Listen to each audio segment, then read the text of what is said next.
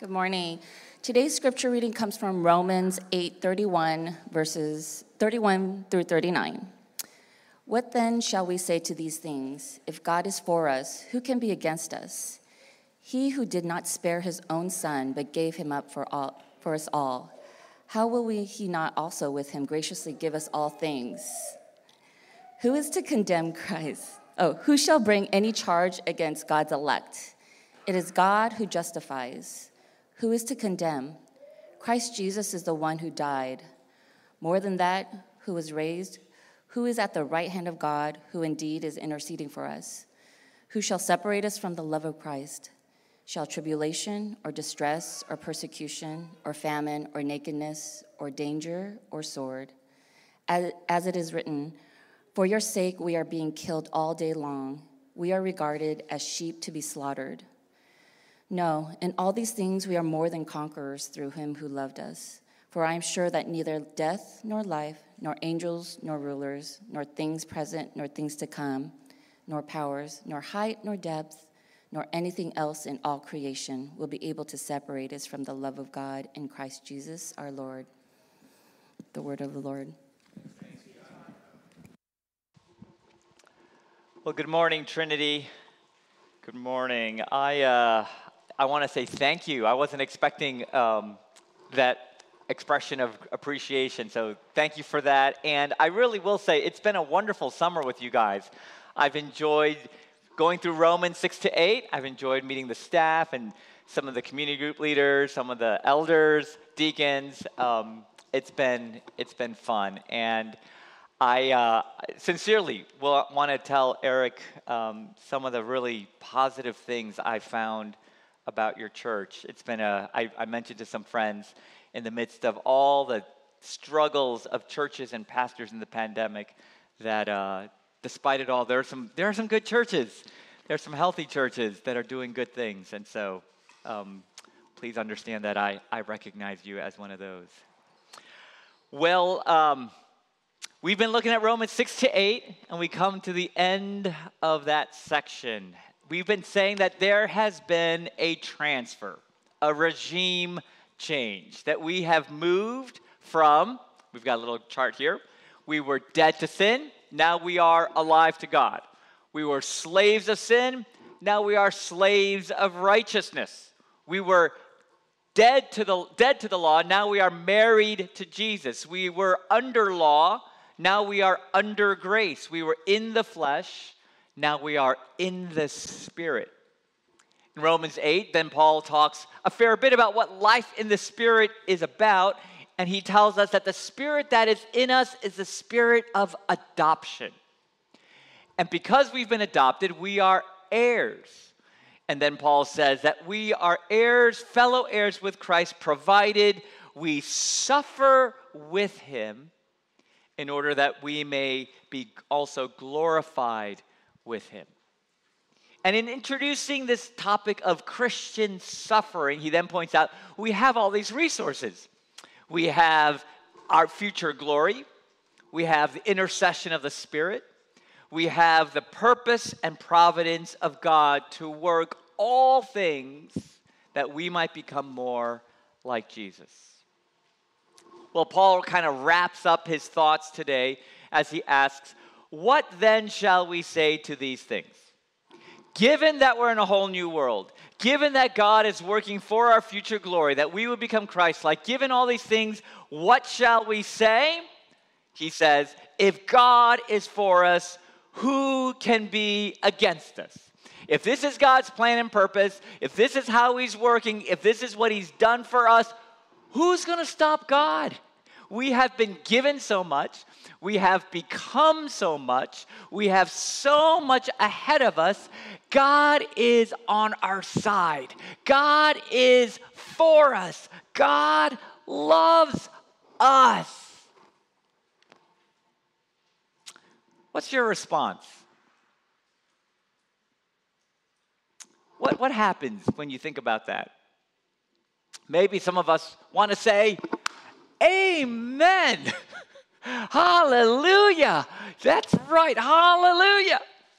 But my guess is for some of us, if we're honest, maybe all of that feels a little bit hollow, not so inspiring, maybe even like a cheap Christian cliche. God loves you. It's like these kind of almost a throwaway phrase, because the truth is, God's love doesn't always feel so real. God's love has not changed our lives. Maybe we doubt whether God really loves us.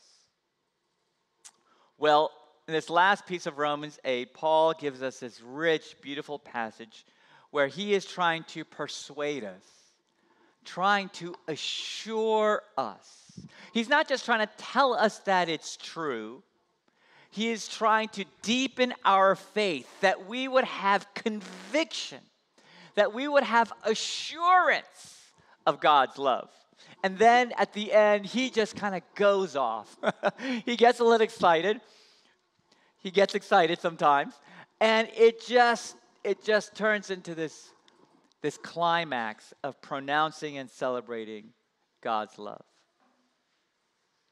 In our passage, Paul, I think, addresses two main reasons for why we might doubt God's love. The first problem is from within, that we see our sin and our guilt. We see our failures, and when we do, we struggle to believe whether God would really love us. We don't feel all that lovable. I mean, maybe on good days when we're coming to church and, trying to follow the Lord, we feel a little more lovable, but there are plenty, maybe too many days when we feel we are not. Maybe there are some things in the past that haunt us, things we deeply regret, things that we are ashamed of. Maybe we've had some habits and we just can't stop, and we feel so defeated. We feel like a failure. Or maybe we've done or said things to our kids, to our spouses, to our friends that we would do anything to take back. Maybe during the pandemic, all that anxiety, all being just locked in together, didn't bring out the best sides of you. Maybe you weren't an easy person to live with for a while. For whatever reason, we all have things that we feel guilty about, and we wonder, have we come to the end of God's patience? Has he had enough after all we've done? And in moments when maybe we see the darkness of our hearts, it can be hard to believe that God really loves us. Loves us. What does Paul say? Verses 33, 34. Who shall bring any charge against God's elect? It is God who justifies. Who is to condemn? Christ Jesus is the one who died, more than that, who was raised, who is at the right hand of God, who indeed is interceding for us. Paul starts, who will bring a charge? Who will accuse us? And maybe some of us chime in pretty quickly and say, well, actually, there are a lot of people who accuse us. I mean, Satan accuses us. I've got a list of people who pretty much are happy to accuse me of all sorts of things. And perhaps most profoundly, I accuse myself. My conscience accuses me plenty. C.S. Lewis says, to believe in the forgiveness of sins is not nearly so easy as I thought. So how does Paul respond? Paul says, notice the language, who shall bring a charge against God's elect? He's saying, hey, if you've put your trust in Jesus, it's because God chose you first. He chose you. This ties into what we saw last time, just a few verses earlier. Paul was saying that those God elected, he called. And those he called, he justified. And those he justified, he glorified. In other words, God had a plan. He chose us, he declares us righteous, and he makes us righteous. And if that's what God is doing, if that's God's purpose, God's plan, God's salvation project, who's going to stop God? Who's going to stop? Like, seriously, who can stop God? If that's what God wants to do, if God is for us, who can be against us? You see, Paul is pointing not so much to our forgivableness, our charm, our virtue, something good about us. Instead, he points to this is God's grace. This is God's purpose, God's power, God's doing, and God doesn't fail. God doesn't give up. God doesn't mess up. God cannot, will not fail. It is God who justifies. And then Paul points to 4 things that Christ has done for us. It says, he died for us. He already took the punishment of our sins. On the cross, he paid for it all. There is no punishment left for us. Even in the U.S. judicial system, double jeopardy is not allowed. You can't be punished twice for the same thing. He died for us. Secondly, he was raised to life, showing that when Jesus died, he fully satisfied the penalty of our sin and showed his own righteousness so that he vindicates himself. He proves that his death was payment in full. He was raised to life. Third, he is at the right hand of God. He isn't just raised from the dead. He is risen and exalted in a position of power and authority, sitting at the right hand of God. And what is he doing sitting at the right hand of God? It says, number 4, he is interceding for us. He is praying for us. Last time we saw that the Spirit intercedes for us with groans too deep for words. But it doesn't end there with just the Spirit praying. Now Christ himself is praying. Christ at the right hand of the Father. I mean, just picture, Christ in his glory, turning to God the Father, saying, Father, please. Though they've sinned plenty, look not at their sin. I've taken their sin. Look at my righteousness. I've given them my righteousness. Regard them as you regard me. That is what that's the Son interceding to the Father on our behalf. Paul is saying, look at what Christ has done for you. He died for you, rose for you. He prays for you. You are God's chosen. You are no longer condemned. Little Johnny was visiting his grandparents on a farm, and grandfather gave him a little toy slingshot. Little Johnny's just a little kid. He's so excited. Ooh, this is so cool. He runs out into the woods, grabs little pebbles, tries to hit that tree, tries to hit that rock, just has fun. But it's a clunky toy. It's not like a very precise instrument. After a while of playing around, he comes back to the farmhouse, and he notices grandma's pet duck. And I don't know why. Little boys, what goes through their minds is a mystery to many of us as parents. But for some reason, he picks up a rock, puts it in the slingshot, and shoots. And to his utter amazement, he hit the duck. And the duck just falls over. He runs over, looks at the duck, and sure enough, the duck is dead. He is horrified. This wasn't supposed to happen. He didn't think it was really going to happen. He could have hit other things. He kind of pulls it aside, covers it with some leaves, twigs, and as he rises, he sees his big sister standing in the yard. Doesn't say a word. Well, at lunch, as they were finishing up, Grandma says, so Sally, why don't you help me with the dishes? And then Sally perks up real quick and says, Dad, Grandma, Johnny was telling me that he'd like to help with the dishes today. And he turns to little Johnny and under her breath says, remember the duck. Little Johnny helplessly says, yeah, Grandma, I can help with the dishes today. Later in the afternoon, Grandpa says, all right, kids, let's go fishing. Anyone want to go fishing? And before they could say anything, Grandma says, oh, I needed Sally to help me get supper ready.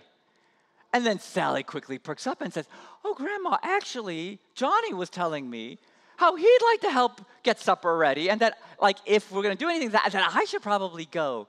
Isn't that right, Johnny? Remember the duck. Well, after several days of doing all of his chores and all of Sally's chores, he could take it no more.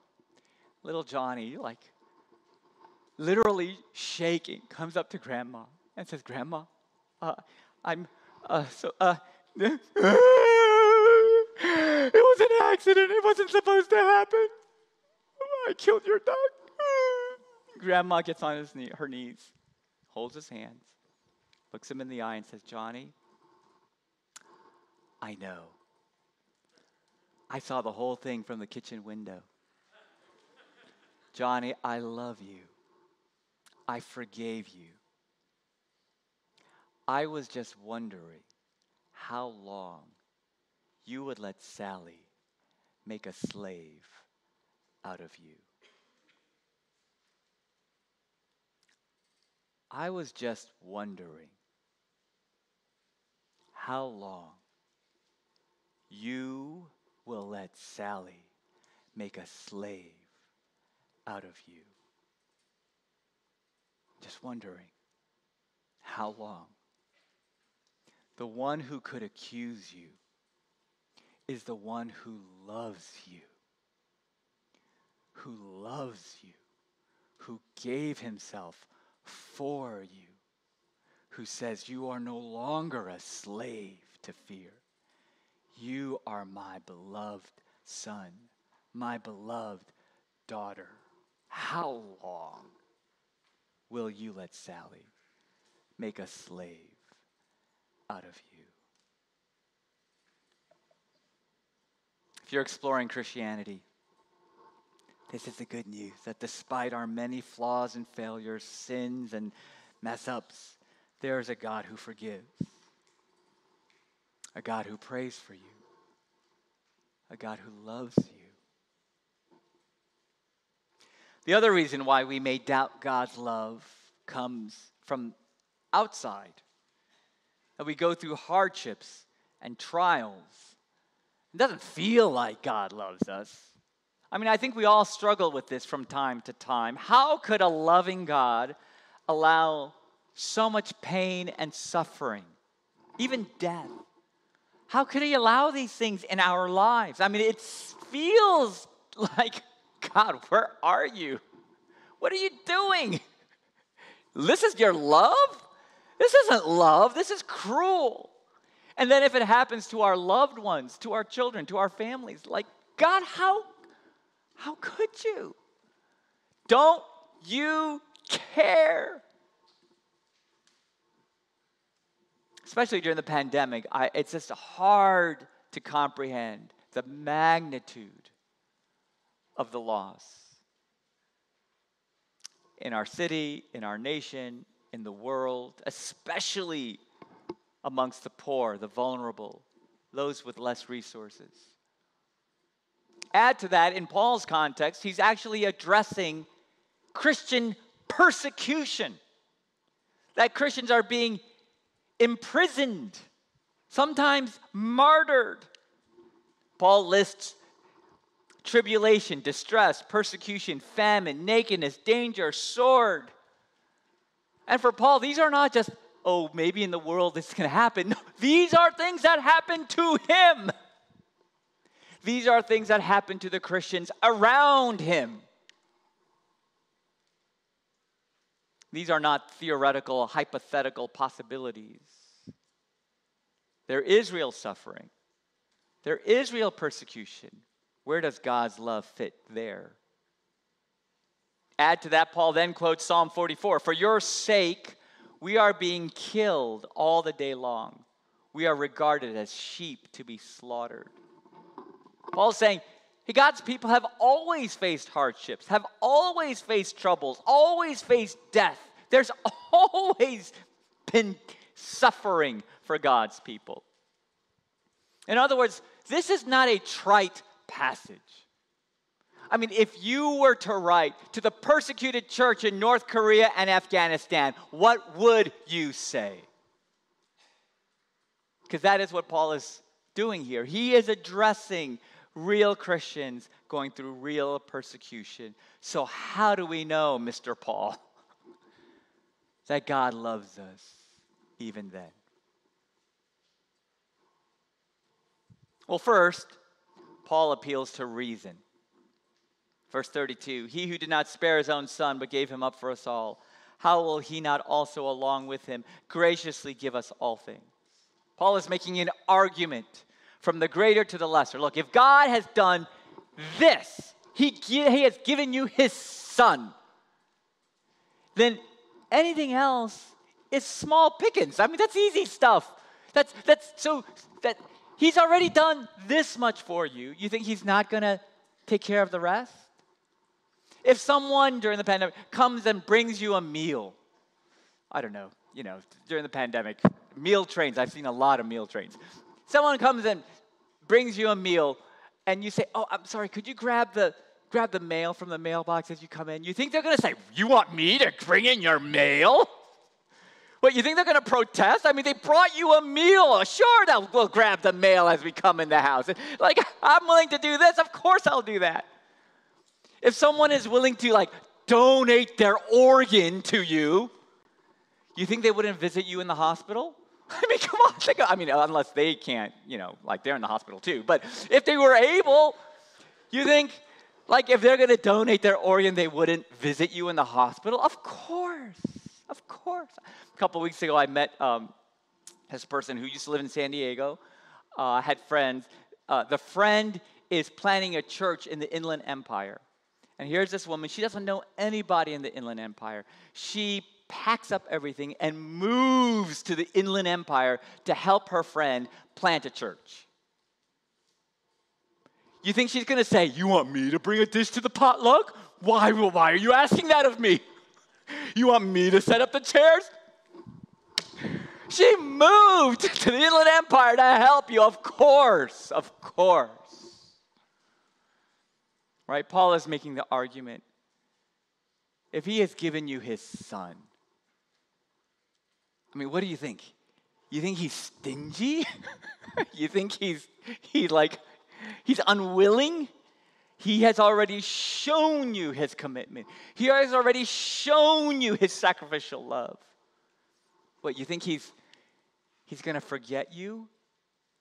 Hasn't he proven to you that he will do anything for you? Secondly, Paul discounts present suffering. For us, we look at our present sufferings and it causes us, God, do you really love us? Do you even care? But what we take as grounds for questioning God's love, Paul takes as a given. He says, of course we'll suffer. God's people, Psalm 44, have always suffered. Jesus suffered. Christians suffer. Suffering is normal. Now, admittedly, the pandemic is a once-in-a-lifetime catastrophe. But the world has always been broken. There has always been pain, always been suffering. Christian suffering, that's the norm. I think we live in an American world where we think suffering is somehow abnormal. I think Paul is saying, no, suffering, that's normal. That's the broken world we live in. That is the road of the people of God. Instead of focusing on present suffering, notice where Paul turns. He who did not spare his own son, but gave him up for us all. Christ Jesus is the one who died, more than that, who was raised, who was at the right hand of God the Father. Leads to his third response. What Paul focuses on is Jesus' death and resurrection. He says, you want to see God's love, don't look at your present circumstances, look at Jesus. A few chapters earlier in Romans, he says, but God shows his own love for us in this, that while we were still sinners, Christ died for us. When we least deserved it, look at the cross. He died, not because you were a good churchgoer, but because you were a sinner. He who did not spare his own son, but gave him up for us all, how will he not also along with him graciously give us all things? He died. He rose from the dead. He is at the right hand of the Father, interceding for you. Look at Jesus. Look at what he's done. And then fourthly, Paul points us to our future glory. Those whom he predestined, he called. Those he called, he justified. Those he justified, he glorified. I consider that our present sufferings are not worth comparing to the glory that will be revealed to us. Yes, there's present suffering. Yes, there's present suffering, but I want to focus you on your future glory, the purpose and the providence of God in conforming you to the image of Christ. Paul is looking to the day when God will make all things new. All of creation, the brokenness of our world will be restored. Even our bodies will be transformed, and we will be made gloriously like Jesus. In other words, Paul points us to this grand salvation story. Jesus died, he rose, he is at the Father's hand praying for you. We are his elect, called, justified, glorified, and that glory is what creation even longs to see. We have been transferred from one dominion to another. We are now dead to sin. We are alive to God. We are no longer under law. We are under grace. There is a whole new world. Paul says, look at that. Look at this cosmic, redemptive, grand salvation story. This is so much bigger than the sufferings we face today. And nothing can stop, thwart, hinder, mess up God's grand salvation story. This is God's love for you.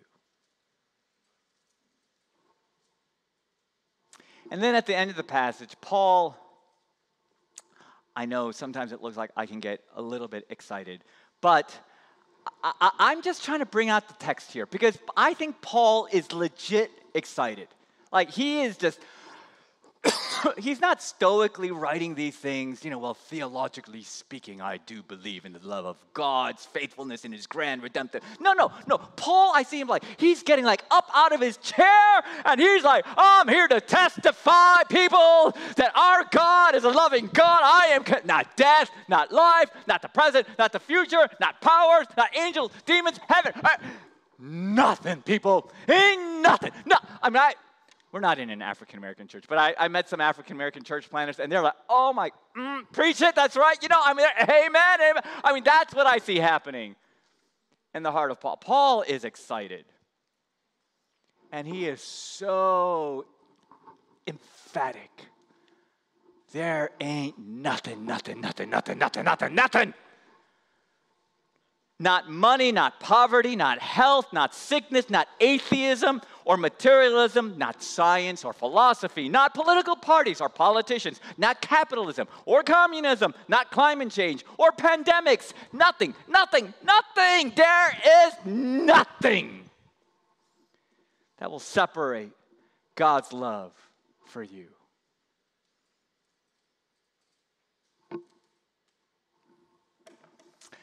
Well, some might say, well, what about me?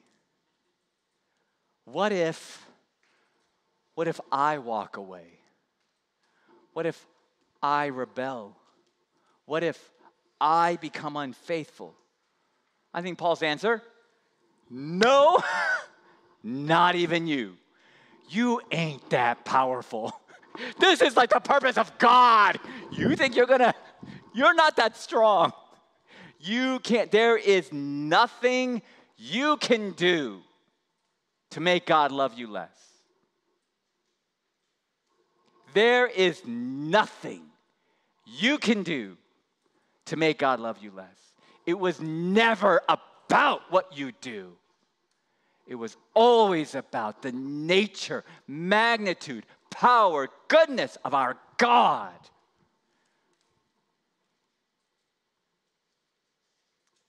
There is nothing anyone can do to mess up this grand salvation story for us.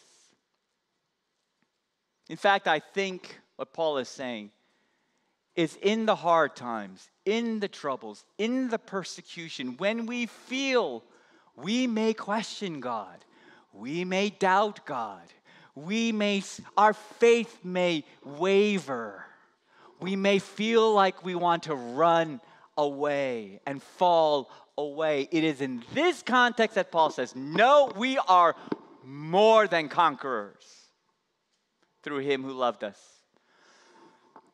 In other words, I think he's saying, God's love will hold you. God's love will empower you so that you do not fall away, so that you will endure. Indeed, you will conquer. Indeed, you will more than conquer. What's that mean? More than conquer.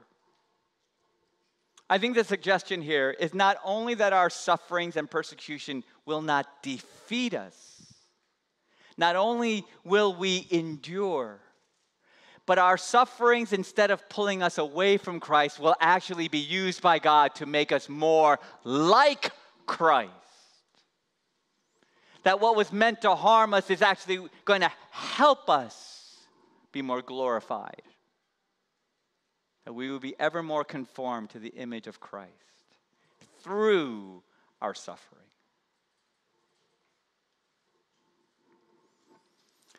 Now, how can Paul speak from such conviction? What is this? He's just, nothing. Separate us from the love of God. More than conquerors. I mean, what's gotten into this guy? In Romans 8, Paul has been talking about life in the Spirit. And we've been saying that what the Spirit does is it helps us recognize, apprehend, perceive, taste. It's like not just saying, oh, coffee tastes good. It's getting the fresh ground, pour-over, brewed coffee. It's like getting the plain tart froyo, and you get to taste it. Like we experience God's love. It says the Spirit is a spirit of adoption. So that something intuitively and instinctively within us cries out, Daddy, Daddy. Like we know somehow that we're his child, that he's our Father, and we can approach him as our Father, that we intuitively are persuaded that we're part of his family, that we're beloved. How do we know God loves us? I think Paul is saying we look at the cross, we look at the resurrection, we look at Jesus, we look at this grand salvation story, and then the Spirit says, Jesus didn't just die for the world, Jesus died for me. Jesus isn't just going to bring us all to glory. Jesus is going to glorify me. It's not that God has lots of children. It's that I am his dearly loved, fully embraced, delight of his eyes, never to be forsaken son, daughter. The Spirit persuades us, helps us taste that these things are true and true for me, for you. And so Paul urges us, live by the Spirit. Live according to the Spirit. This is what the Spirit wants to do, is groaning for you. Why is this so important? Paul is spending a lot of energy trying to persuade us, trying to assure us. Why? I'd like to suggest because this assurance is what moves things from our heads to our hearts. This assurance transforms theology into worship. It changes things from something to think about to something to sing about. Blessed assurance, Jesus is mine. Oh, what a foretaste of glory divine, heir of salvation, purchase of God, born of the Spirit, washed in his blood. This is my story. This is my song, praising my Savior all the day long. That's why we must have assurance.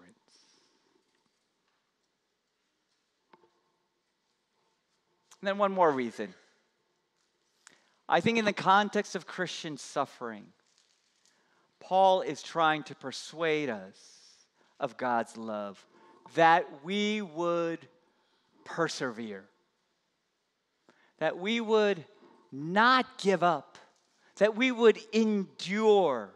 It would strengthen us for the troubles that we face.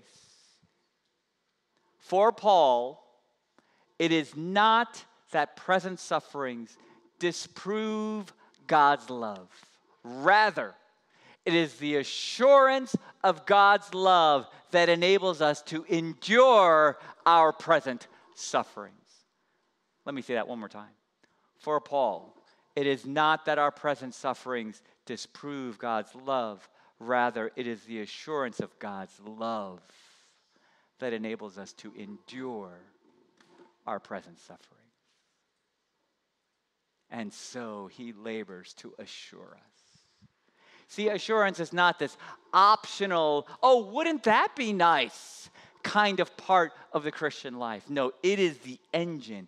It is the foundation of living in the Spirit. This is what the Christian life is supposed to look like. That we find rest, security, strength, sweetness, and joy in the love of God, especially in the hard times. Let us pray.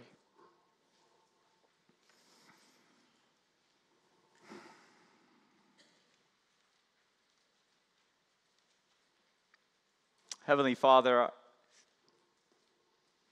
Lord, surely we all have our different trials, our different struggles.